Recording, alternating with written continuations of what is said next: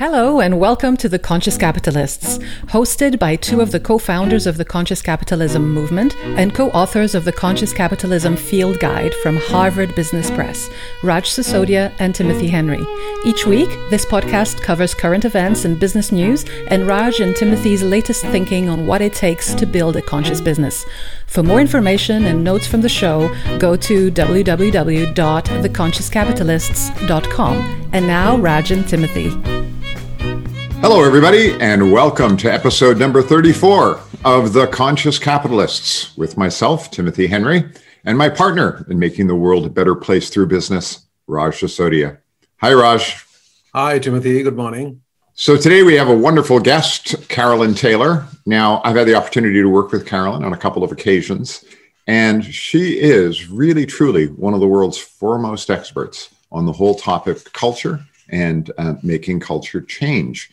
She's the chairman or chairperson of a consultancy called Walking the Talk. She's written a book by the same name. Over the past 30 years, Carolyn's run workshops with over 200,000 leaders, worked alongside 200 culture change journeys, consulted on 15 mergers and acquisitions, coached 60 CEOs, and worked in 35 countries. She's known for facilitating events, and I can swear by this because I've been with her on some of these, with teams that are insightful, profound, fun, and provocative. In 2005, she wrote what is probably one of the definitive guides on culture change called Walking the Talk. And most recently, she's written a new book called Accountability. Now, Carolyn, maybe tell us a little bit about the new book, in particular, the journey that got you to this book on accountability. And why now? I think the now answer was that it became particularly relevant with the whole lockdown pandemic situation where people who were maybe struggling with really how to do accountability well, but struggled potentially even more when they weren't able to look over people's shoulders. So that gave a whole nother angle, although I had started writing it before the pandemic. The bigger reason was that finding that most leaders were wanting their people to perform more, whether that was financially perform more or, be more urgent and quick in what they were delivering and so on. And many people feeling that they had goals imposed on them that they didn't really think were doable. And so it felt like somehow accountability had become somewhat old school, had got a bad name for itself. And I wanted to do something about that. Well, I love that you start part of the book and part of the description of the book with this phrase, "You can count on me." And I love that idea that you bring in of that idea, you can count on me, and the difference between a promise and intention. And I particularly liked the part where you say when a partner calls and says, "I'm going to be home for dinner at 6:30, you're checking in.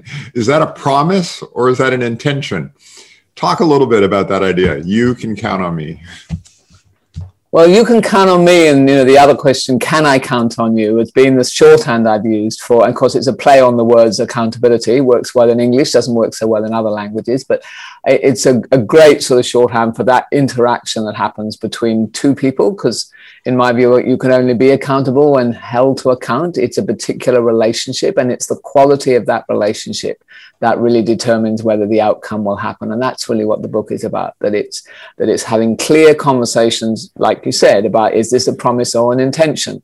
Am I going to put the spaghetti on, or am I going to, wait and, because then you'll in fact arrive back 30 minutes later because that was fine. It was only an intention. And that my partner and I both do that both ways. We used to when we used to be out at work. So that idea has been very powerful. Promise versus intention, discovering that most leaders assume that the goals are a promise. Many people, when asked, what's the likelihood you think that this goal is going to be achieved, will say maybe 60, 70%, which then maybe leads it into the intention realm.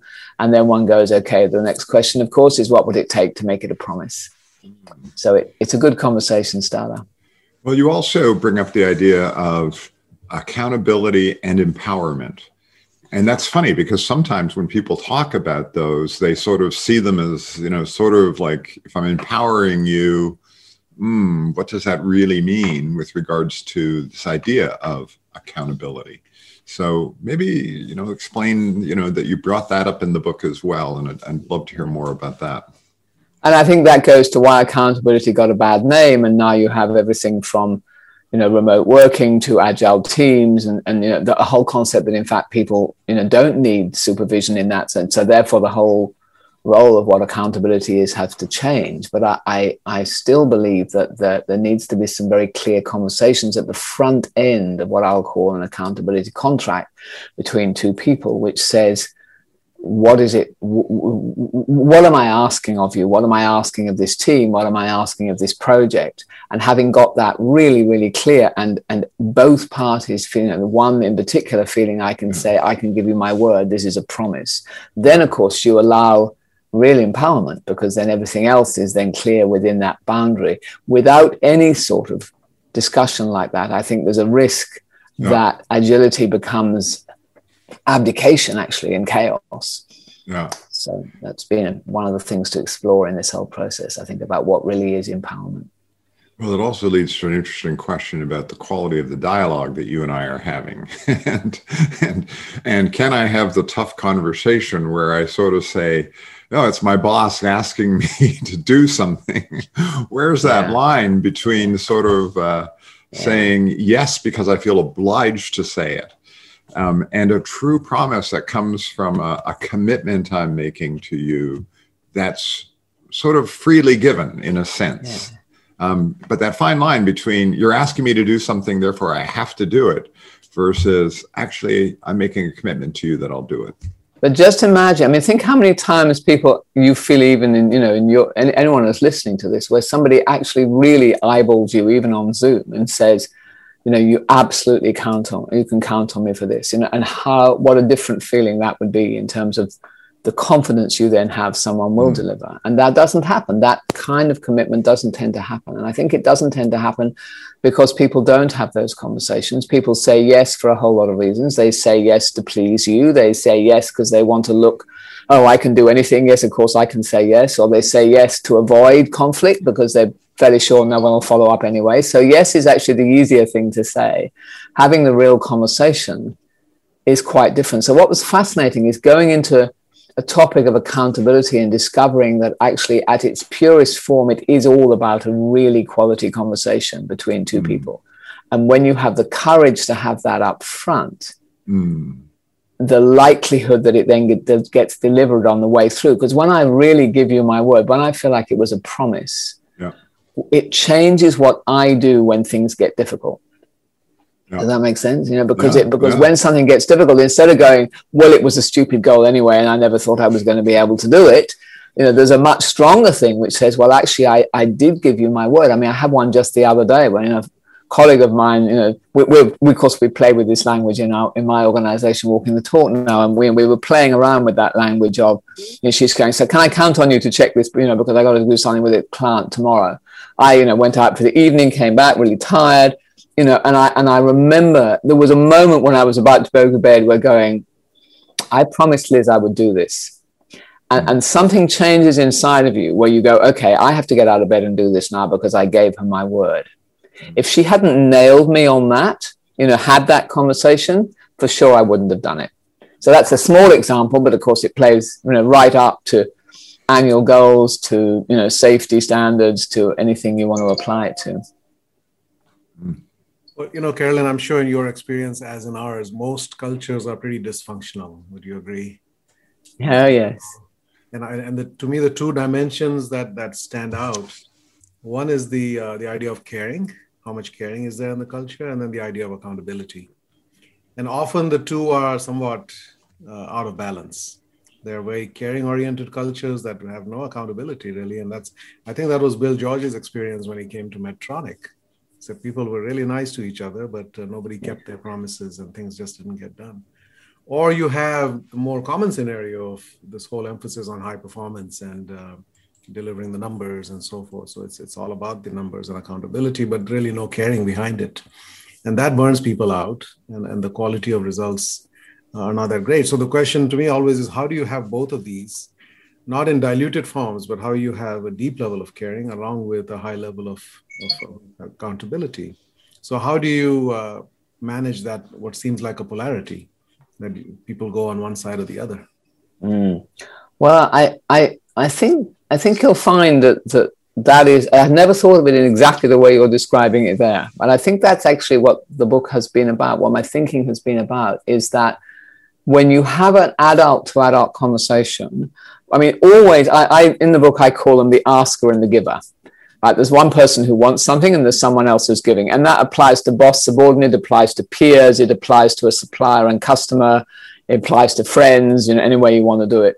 The asker always wants more. I mean, almost by definition, I want more volume, less time, less cost, etc. I mean, that's kind of almost normal. And the giver has always got the doubts because they've got all these other things that are coming at them, and can I do it? So if you go into a conversation recognizing that there's going to be that natural tension, and in a way there should be that natural tension, I mean, that's kind of right and proper that the asker, can ask for a bit more, then I think it changes the dynamic about, we recognize there is a tension. How do we have the conversation in a caring way? It's not actually in the asker's interest to have a yes given and then it not delivered. So that's one of the big errors I think people make, is if I just push and tell, people will say yes. And then of course they blame the people when it doesn't get delivered. What I'm proposing is there are two roles, both have a responsibility here. Both, as you, in your words, both have responsibility to do this in a caring way and an adult conversation, and listen to what the doubts are. And the more you listen and hear what the doubts of the giver are, the more you can then go, okay, so what would it take, Timothy, your word, to change this from a promise, from an intention into a promise? And then what comes out, of course, are all the risks. Well, I think this won't happen. I'm worried this person won't deliver for me. I've got 5 other things on my plate, blah, blah, blah. And then you can go into, well, let's have a look at this. How can we resolve this? Or, so at least you've then got it all on the table. And I think that's how you can be caring and accountable at the same time. I mean, there are many other ways, but that would be one simple answer. So I think it sounds like you're saying you start with deep listening and understand what's really going on below the surface, and listen for the emotions and the values underneath that, and then you come to a very, very clear agreement where there's no doubt about what we have agreed to. Right? Exactly. And I think that the higher the quality of the discussion, the more likely, actually, because you will get to a point where the asker gets what they want and the giver feels that they've given a promise. I mean, that's the ideal scenario, right? That you can get to the point where both feel completely satisfied. The quality of the conversation is what determines that. And the more time you spend on that conversation, whether it's for something really simple, like my colleague doing the follow-up email saying, was that a promise or an intention, that you'll look at that report, right through to the more time you spend on that up front, the less time you then have to spend on the way through. And yet most organizations put most of their energy on the back end, the consequences, the reward system, that you think about, that's where the energy is, as opposed to putting the energy on the front end and those deeper conversations. And in some cases it may not be an asker giver, it could be you might be co-creating something, right? You're collaborating to do something within which you might have simultaneously two-way, I'm asking for this while I'm giving this, and so forth, right? That's right. So both people are playing asker and giver even within the same piece of work, you mean? Yes, yeah, absolutely. Right. Yeah, that can also be the case. The same principle. In most cases, I find those conversations are easier, I think, in a way, than the ones where the asker is not actually playing an active role in doing the work. That tends to be where you get more of the us and them, where you end up with, when it goes wrong, the asker, each party blaming the other one. More often happens when you've got that. They are different roles in a way, but therefore, what I'm trying to explore is, I think there is a role of the asker both before a promise and after the promise, if that's the moment where you get the handshake, and then there's a role of the giver before and after, and that's what the book covers in pretty straightforward ways. It's one of those, it's not a tome; it's a short to the point. Here's some ways of doing it. But there's much more to it than it first looks. I mean, that's what fascinates me, because as we're starting to talk about now, on the one hand, it's a simple piece, but as I think all three of us know, we can say simple things, what does it take to have that quality of real conversation? Yeah. Takes us into a different, takes us to another level. Well, I think it also plays, and you mentioned this in the book, that it also plays to the whole idea of trust and building a level of trust between people and inside an organization. And we often, say that trust is a critical part of a conscious culture, is there has to be high degrees of trust. And I thought it was fascinating that you point out that the quality of these dialogues actually leads to people making true commitments, making true promises, which of course then builds trust and builds more trust. So there's this interesting upward spiral that occurs. The more trust there is, the higher the quality of the dialogue we have, the more likely it is we'll make real promises and real commitments. We'll then follow through on them, which builds the trust and moves up and up. And I love that idea of an upward spiral that comes and over time develops trust. Because people sometimes say, well, how do you build trust in an organization? And part of it is, one person, one relationship at a time. Yeah, well, reliability is one of the dimensions, isn't it, in the trust equation? Competence plus reliability plus intimacy divided by self-interest. So it certainly hits to the reliability element, but I think it also touches on the intimacy element, because you're starting to have a real relationship with people on this, and a relationship of equals rather than a relationship of, so that I think makes a big difference. It also makes it then when things do go wrong and when other circumstances do kick in and, what I thought was a promise becomes at risk, the likelihood of them being able to reopen that conversation in a really constructive way becomes very different. What are the trade-offs? What might have to be, is it more important now, given that this circumstances has happened? It's easy to say, well, COVID hit, well, this hit, well, the competitor changed their prices, well, whatever, all the justifications we give for why now something can't happen. I think if you've got that trust, that real relationship, the possibility of then going, well, given that, what might now we be able to do?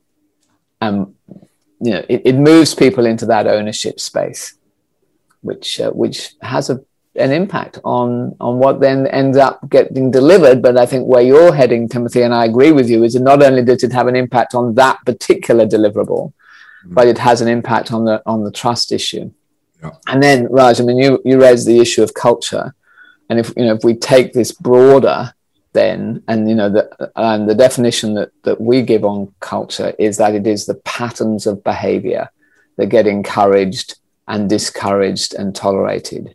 So where this gets really interesting is to say, well, can this become a pattern of behavior? So can having this kind of conversation become the norm, become the pattern of behavior across a whole organization, whereupon it becomes a cultural norm to do this?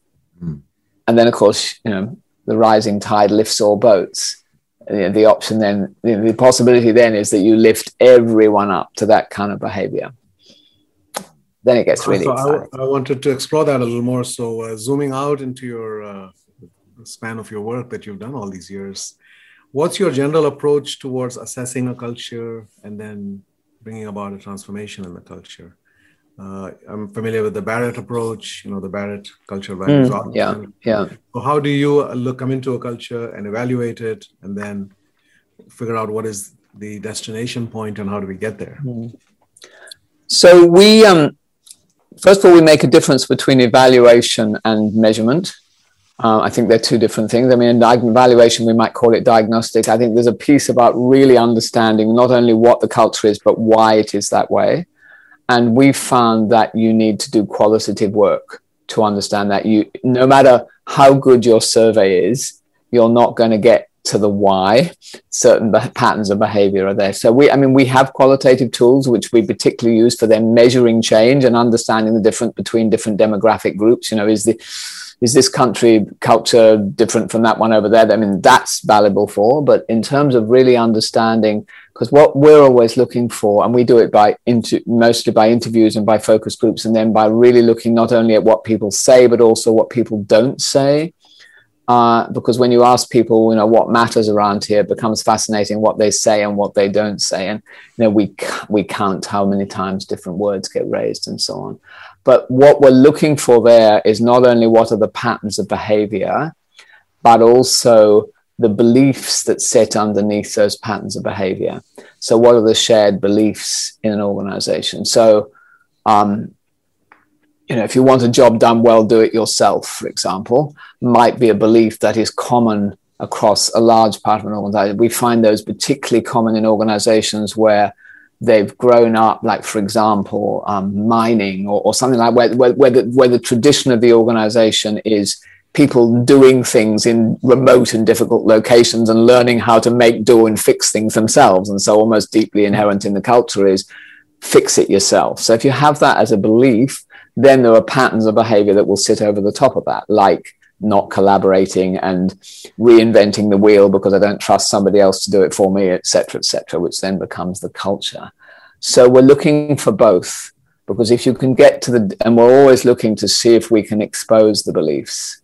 Mm-hmm. Because if you find the beliefs, sometimes when you even just bring them out into the light, people go, oh, yeah, we do have that as a belief, and we hadn't even realized we had it as a belief, and it's probably not useful anymore.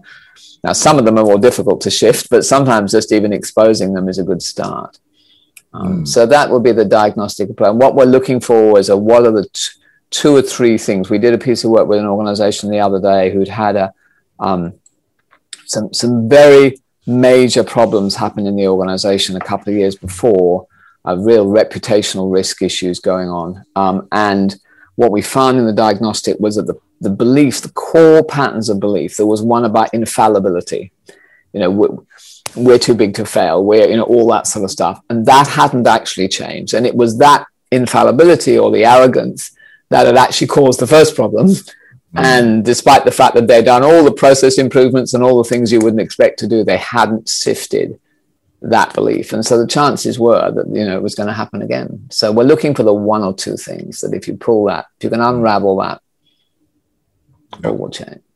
Well, that's the first piece. Didn't get to the second piece about how, but we'll do that later. Timothy. Well, that's sort of where I was about to go in a way. But I'm going to ask the how from a different point of view, which is, so many times when I've gotten into questions or discussions about strategy and strategy execution, the question of culture comes up and the need to change a culture to fit with a new strategy or a new direction the business is going in. And, I wish I had like a pound note or a dollar note for every time I've heard, this is a culture issue, as sort of an excuse for why something's not happening or a strategy isn't getting executed. So I'm curious. Everybody wants to have a good cultural change. Nobody starts off saying, okay, we want to really mess up this cultural change. Yet, nonetheless, I'm sure in your experience, not with your clients, but with people that aren't your clients, you have observed a lot of efforts that haven't really worked out. And I'm curious, what do you look at and see as sort of the two or three top mistakes that senior leaders are making when they start saying, hey, we've got to have a culture change here. We've got to change our culture in order to, and, it's not like, executing a strategy where you sort of say, hey, we got to do these four things. When you go to change a culture, it's a little bit different. And I'm curious, what are those two or three lessons learned that you've observed? Okay. So maybe three. So the first one would be confusing culture with engagement. So people can be very engaged and the culture can be damaging for your strategy. Either for reputational reasons, but there was no evidence, for example, that Volkswagen employees were not engaged, and yet there was cultural patterns of behavior about, the way that they were reporting emissions, which was a problem. So measurement of engagement is not a proxy for have I got the right culture for this future strategy. Having said that, if you develop the right strategy over time, then people will become engaged, but that's as a result of. Second thing around engagement then is, of course, that often I think people put a lot of effort into communicating the culture they want, and they get people excited about that. And then they say, we've got everybody on board now.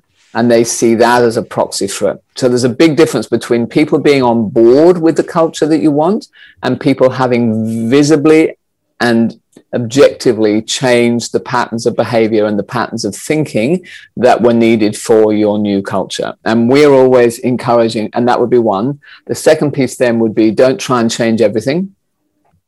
I think it's impossible to change an entire culture. Pick the one or two patterns of behavior that you really need for this new culture, so for this new strategy. So, you have a strategy, for example, which is going to be about managing global brands with consistency rather than local, So what you need then is a globally thinking organization who is prepared to adapt global standards and not reinvent them at every local location, even though it might have been better for the individual customer. You know that one, I'm sure.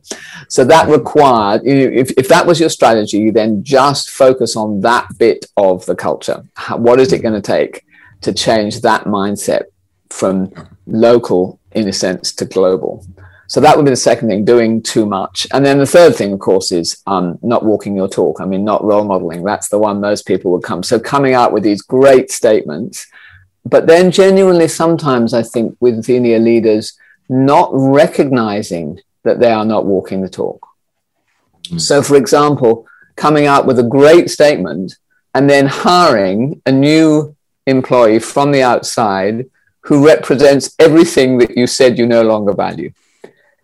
So you say you want to become customer centric, you then hire somebody who is an amazing salesperson, but doesn't really care about the customer and will sell whatever product they need to get, to meet the numbers in this month. Yeah. So it's the decisions, the symbols that leaders make, and we find a lot of our role is actually holding up the mirror.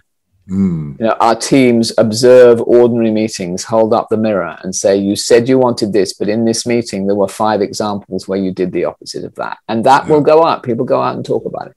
Yeah. So they're not serious. They think you're not serious. Well, I want to draw a funny parallel here. Well, it's not funny parallel, but I want to draw a parallel here between when people come to me and they sort of say, listen, I want to get involved in a leadership development program and I want to be a great leader. And, I sort of say, well, let's talk about what a quote unquote great leader is, but let's also talk about where you are at and how you can be a little bit better. So I never make the promise, or I try to make sure the organization I'm with never makes the promise that we're going to create great leaders. We're going to make the leaders we've got be a little bit better. And I bring this up in the context of cultures and sort of people saying, hey, I want a great place to work kind of culture. And the culture being where it is right now. And your view, and how do you talk with a client when a client comes and says, I want to have a great culture? And you're sitting there going, let me see, my initial observations is that you're over here. How do I break this to you gently? Or how do you handle that kind of dialogue around, I want a great culture? Like who doesn't want a great culture? Well, given how much it actually takes to change a culture, and that I think is an emerging understanding, organizations invest hundreds of millions of dollars in changing the patterns of behavior in their customers, but they're unwilling to invest in what it actually takes, how much it actually takes to change the patterns of thinking and behavior in their employees. And yet we're talking about the same thing. There's a belief that, so given that it really is a serious investment, I find that it's a better option to link it not just to we want a great culture because therefore everybody will want to work for us, although that is one of the outcomes, but sure, to link it, as you said before, about we want a great culture because it will help us implement our strategy. So that would be the first thing that I would suggest. And then, define great. I mean, there are without doubt a couple of elements that can make it a great place to work. But then, Raj was talking before about, organizations that are nice places to work, but are not successful. So, the people who are happy in that nice place to work might not be happy in another organization that is more hard-nosed and more performance-orientated. Other people might be. So you can judge a culture, I think, by who it's ejecting, who's choosing to leave, and who is being asked to leave tells you a lot about what is valued. So you really want a fit for purpose culture, which is a bit different.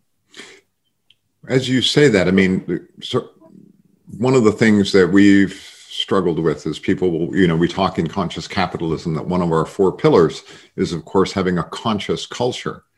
And in the book that Raj and I co-authored, we said that we don't know about the values. There's a question about which values you want to, but the outcome that we want or that we defined, we used, Raj is always really good with coming up with these little phrases. So he came up with the phrase tactile.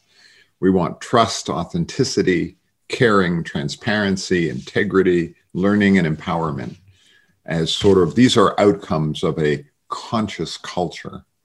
And I'm wondering, do you in your mind somewhere have an idea about what a really conscious culture looks like to you as sort of, a place where you'd ideally like to see companies moving towards? Well, I tend to start with the word conscious. So for me, being conscious means being awake or aware and able to watch. There's an element of yourself witnessing, if you like, that is able to watch yourself behave and potentially then choose a different behavior, either during, before, or even after for next time, but being sufficiently conscious that you can see your own patterns of behavior and you can see your own contribution to a dynamic with somebody else, a conflict or whatever. And so, and that, my background originally was in the consciousness movement in my early life when I used to teach meditation. We were looking at the levels of adult development, as it's now referred to, then was called levels of consciousness. And what does that mean? So if you think about all the things we're talking about, picking any one of those, authenticity, transparency, learning. Let's take learning, for example. To be a learner requires humility. It requires curiosity. It requires the admission that I'm not always right. And if you then think about some of those more conventional or pre-conventional type mental patterns of thinking, which are about the world is against me, I have to defend myself, I've always got to look good. If I have that as a pattern of thinking, as a worldview, which is unless I always look good, someone's going to come and usurp me, then it's going to be very difficult for me to become a learner, because becoming a learner would have to admit making mistakes, not being perfect, humble, and so on. So that's how I see consciousness is the state of development of the human being that is required to move towards those 7 things that you have there, or many others as well, because there are so many patterns. You talk, or so many other patterns of behavior that come from a defensive mechanism and that limited worldview. And unless one can shift that, and that's where I get excited about: is it possible to in fact accelerate human development in the name of developing the right culture, in the name of developing more conscious organizations and a better world? Well, Carolyn, that raises the issue around different subcultures that exist within organizations.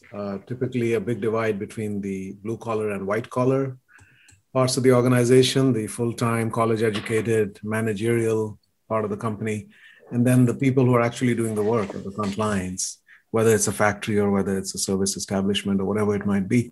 And we found dramatic differences between levels of engagement, levels of sense of purpose, being cared for, having an opportunity to grow and develop and evolve.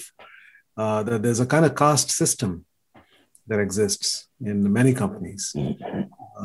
What has been your observation about that, and how do you think we can that?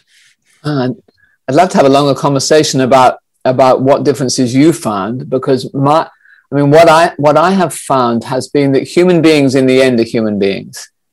So I think there are certain traits, such as the need to look good, the need to be in control, just as a couple, the need for relationship, the need to feel wanted, which I think are universal. I think they play out differently to some extent in different roles. In blue collar, we would say blue collar, but senior or less senior, certainly. But I don't find the human being as being different. So I don't, for example, we haven't found less interest in, when given the opportunity, we have found the same level of desire or openness to the possibility of becoming more conscious based on that definition I gave before at any level of the organization. And sometimes actually in more senior levels, there is more to lose. And so actually the journey is more difficult. So I don't know if that's your experience, Raj. So in some respects, it's harder to work with more senior leaders than it is to work with people. I mean, it's very different. You've got to be much more practical. You can't waffle on with great long theories and concepts. And, there's all that sort of stuff. I mean, I grew up in Australia where they definitely called a spade if you started to do any of that rubbish. However, when you got past that and you got the practicalities, I have found both to be highly open, but fascinated in your view on that. Well, no, I agree with you. People are people and they happen to be playing different roles. I think it's from the other side. Most organizations do not prioritize that. And they only make available these kinds of opportunities to certain people. So the book that I wrote called Everybody Matters, the title itself tells you it really started with Everybody Matters. It's people at the shop floor in the manufacturing company, right? And that's an exception, I believe, to the norm. In many other companies, some people matter. We say these are the high potentials, right? And they're going to get all these opportunities. Or our programs only go to a certain level within the organization and we really don't pay attention. So the rest of the people are simply doers and we just tell them what to do and we don't really care much more. Yeah. I think that's the divide that I'm looking to see how do we do. And I think that goes then to the investment. Actually, funnily enough, back to the investment piece I was saying before, because there is a skill involved, I think, in helping an individual to grow. And to develop from the point of view of adult development and developing a sense of developing from that level of consciousness and expanding their worldview. That is not something that you can put somebody who has been running safety training for 10 years in and say, okay, put people through a program and they're going to it is a skilled profession. And to be honest, because we're searching for people all the time who can do it, there are not that many people who are able to do that work. And so I think our limitation is how do you, on the assumption that it is possible, which I am now completely convinced that it is possible, that people who were completely defensive can open up to other possibilities with the right interventions. And obviously, in our case, the interventions cost money. Now, if you say it gets very expensive to do that kind of intervention right through an organization, and I was saying before about how much are people prepared to invest compared to what they would invest in, changing the behavior of their customers. And you go, okay, how do we, and I won't say, because I think all three of us are in this same game, how do we train enough people who can do that work? Because if there were enough people who knew how to do that work and take it deeply into organizations, whether they were external consultants or internal HR people or whatever they happen to be, at a price that could be afforded, I genuinely think that we could create transformations not only in organizations, but frankly in the world. I mean, I would like to see that same work being done in schools and universities. And, it is a body of work and it is chronically undervalued relative to the academic sphere or the technical sphere of development.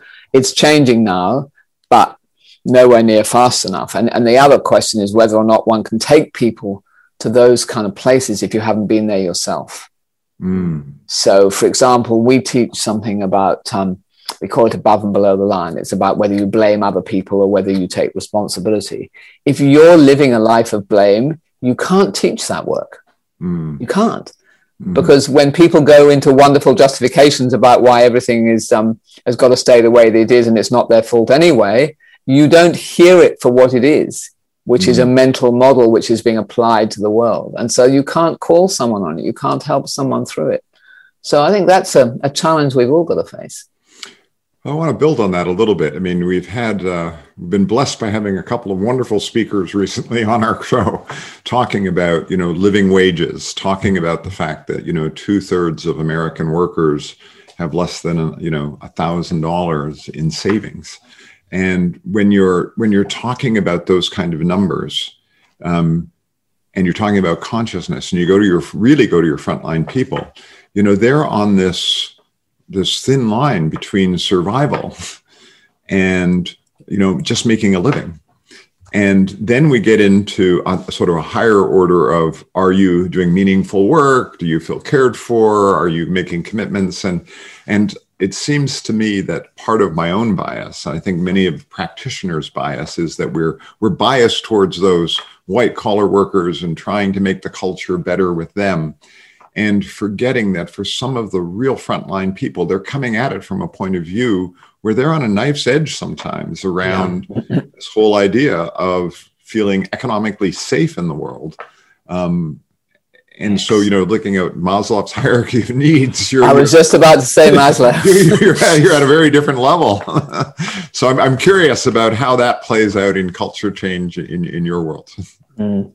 Maslow was what came to mind there. Is it possible to even consider these things when you are in a fear that is driven by economic reality, as opposed to a fear of some of the other fears that I was talking about before? And we all know when we are highly stressed or very ill or any of those conditions which put us under stress, how hard it is to then be able to step back and see a different, to see a bigger solution, to be able to step and have that helicopter view sometimes. So it is extremely difficult when you're in that situation.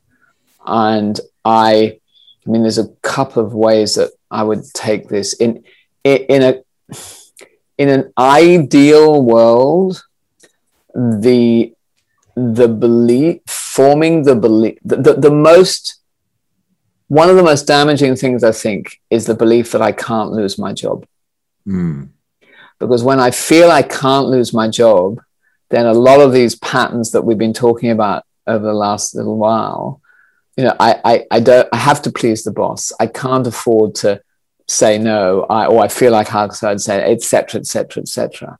And so when someone is in that position, whether it is possible to reach the point where I go, I know I'd be okay. When, all the evidence is saying maybe I wouldn't be okay, is not an easy place to get to. Now, I have absolutely worked with people who have got to that place of say, I know I will be okay. And guess what? Most people actually are okay when the worst happens, but one doesn't know that that's going to happen. And what okay means is got, so you're stepping on the most delicate place in terms of then saying to people, can you find that place inside where it would be okay? And it's almost like I almost don't dare say it, because it's almost like it sounds like an uncaring thing to say. And yet it is also liberating. So we go there a little way, and we also go on the more practical level on a lot of what we're working with here. A lot of the techniques we're showing people will actually help them to become better at doing their job. So we were talking accountability before. If I get better at being 100% reliable and always just doing what I said I will do, that means I am more likely to keep my job if there were a situation where jobs were going to be lost. So some of it is, we've gone to several levels here, but at the most practical level, I would try there. Well, Carolyn, you mentioned that you grew up in Australia. I would love to learn more about your journey and how you came to do the work that you do. Did you have some awakenings along the way? Were there some epiphanies, some turning points in your life? Share a little bit of your journey with the life story with us. Big epiphanies, major journey points, indeed, yes. I actually grew up in England. And I, as a young adult with small children, I had my children very young. My first work was teaching meditation. I got involved in the Transcendental Meditation Organization way back, way back, the back end of the hippies, and ended up running a meditation organization in the UK where we used to have thousands of people and a guru, and we did the whole meditation piece. And what drew you to that? Just back up a little. Oh, one of those completely random things. A neighbor who was doing it and said, "Come along one evening." I can't pretend to be anything more profound than that. But then, of course, having done it, profound impact on a whole range of different things: health, well-being. I'm sure that you and many readers will know of those. So I became a very rapid convert, and back then, there was a lot of research going on the impact that meditation had on the whole range of benefits, and so I got heavily involved in that. And I was actually flown out to Australia by a couple called Walter and Geeta Bellin, who had run this meditation organization I was in, and they were starting something in Australia. I went over there. They were looking for people who were able to stand in front of large groups and teach, which I'd by this stage discovered I could do. I was in my 20s then.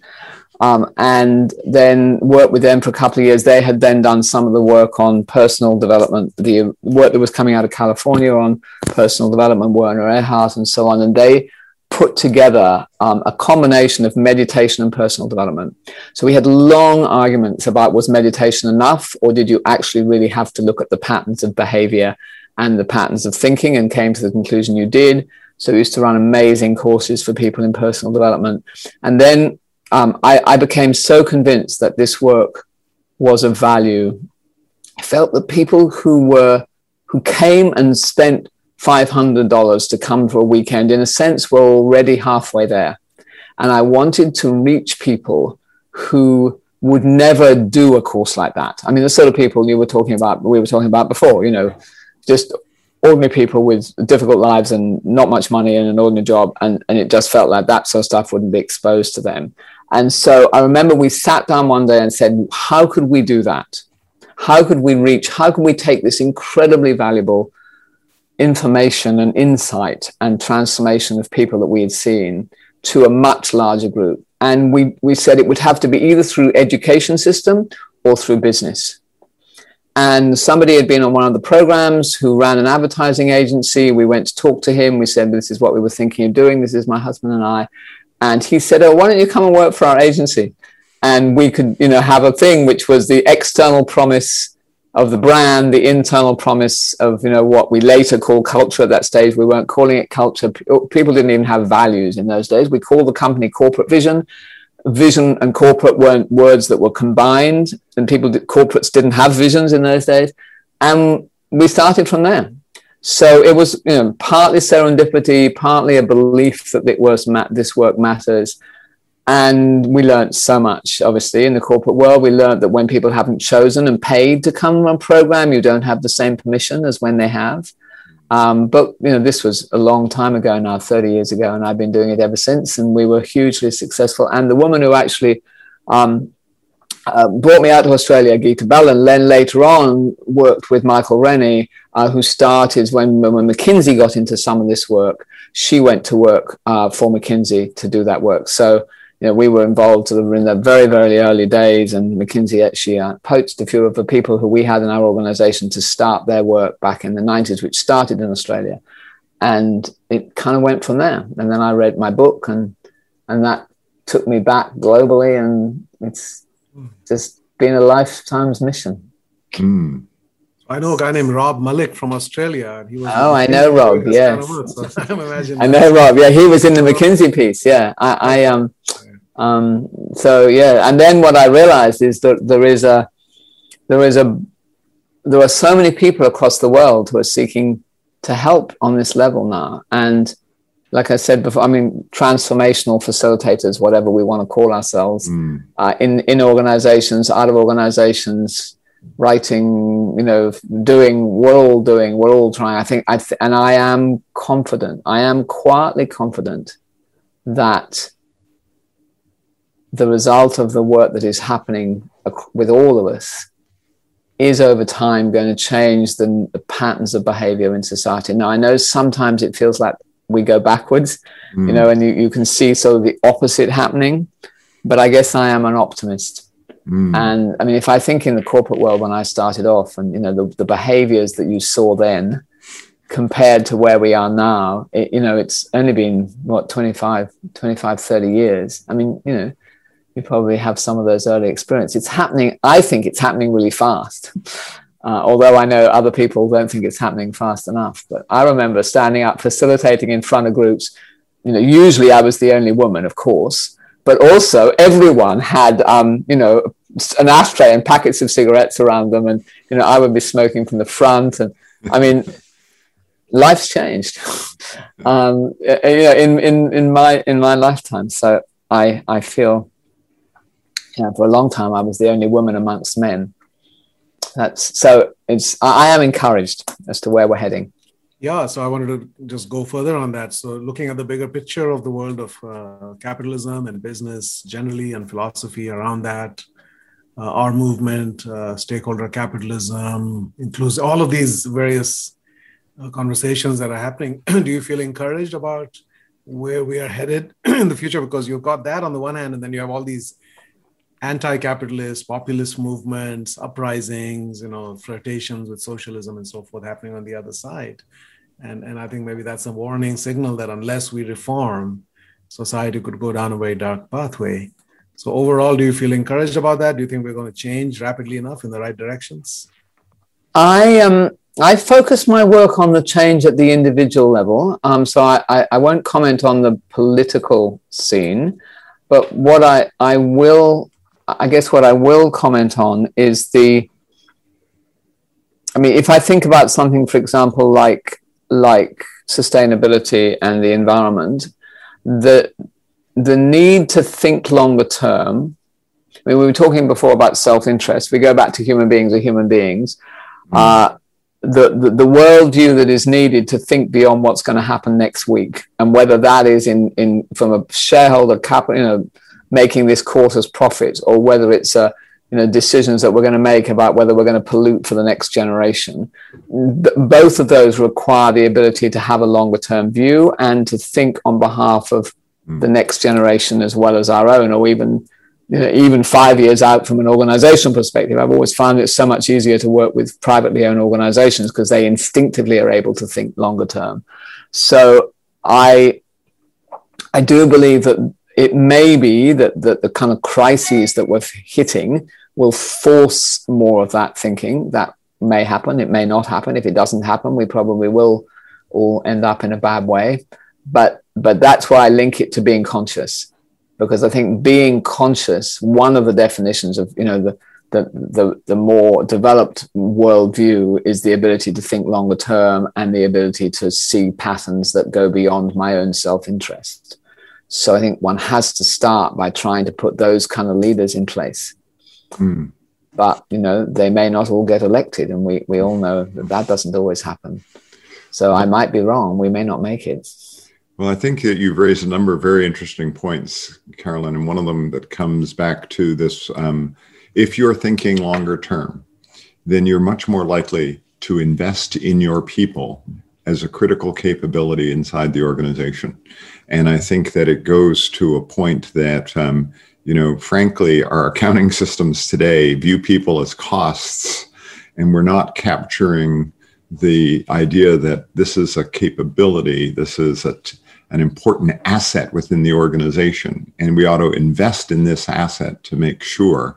And I don't like that word, to call people assets, but with the mind frame of, costs versus investment, if you have more of that long-term point of view, then I think you're in the end much more likely to make those kind of investments into your people, and therefore start to create the kind of organization that we're all talking about and hoping for here. Wouldn't it be amazing, just to add to that before you respond, Carolyn, what if we took 10% of the hours that our people spend with us? Out of 40 hours, we just take 4 hours. And those 4 hours are devoted to personal growth and personal development and, learning how to be a more effective not only human at work, but also everything that we do helps you in your personal life as well. So it's just shifting a little bit of that time, right? And then enabling people to invest in that kind of development and growth. I mean, I can imagine the returns from that would be extraordinary. Oh, and you're both bringing up so many points, I don't even know where to start as well. This is a fantastic conversation, because I would go beyond even investing in our people, Timothy. I would say we have to invest in our culture. Now, you would expect me to say that, but the reason I say that is because I'm not certain that believing that we should hold on to our people in this organization is actually the right outcome. So if you move to the possibility that people want to move around, then the reason culture matters is if you build the right culture, then you can bring anybody into it and they immediately lift up to the level of that culture.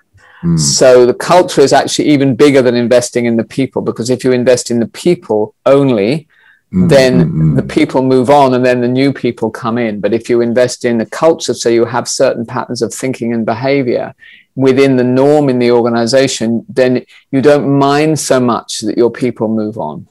Yeah. You allow them, you welcome the fact that they want to move on, not because you were a bad place to work, but because that maybe is the way of the future. That's the way that we all think. So that would be one thing I would say there. But absolutely, if we invested in this, and you know, part of investing in the culture, of course, is investing in your people. So it's not like the two are separate, right. But there are a few additional things you have to do to invest in a culture, which is beyond just investing in each individual.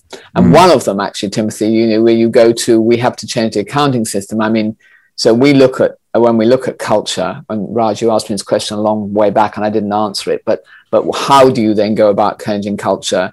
We look at the behaviors, the symbols and the systems, which all send messages of how people are expected to behave.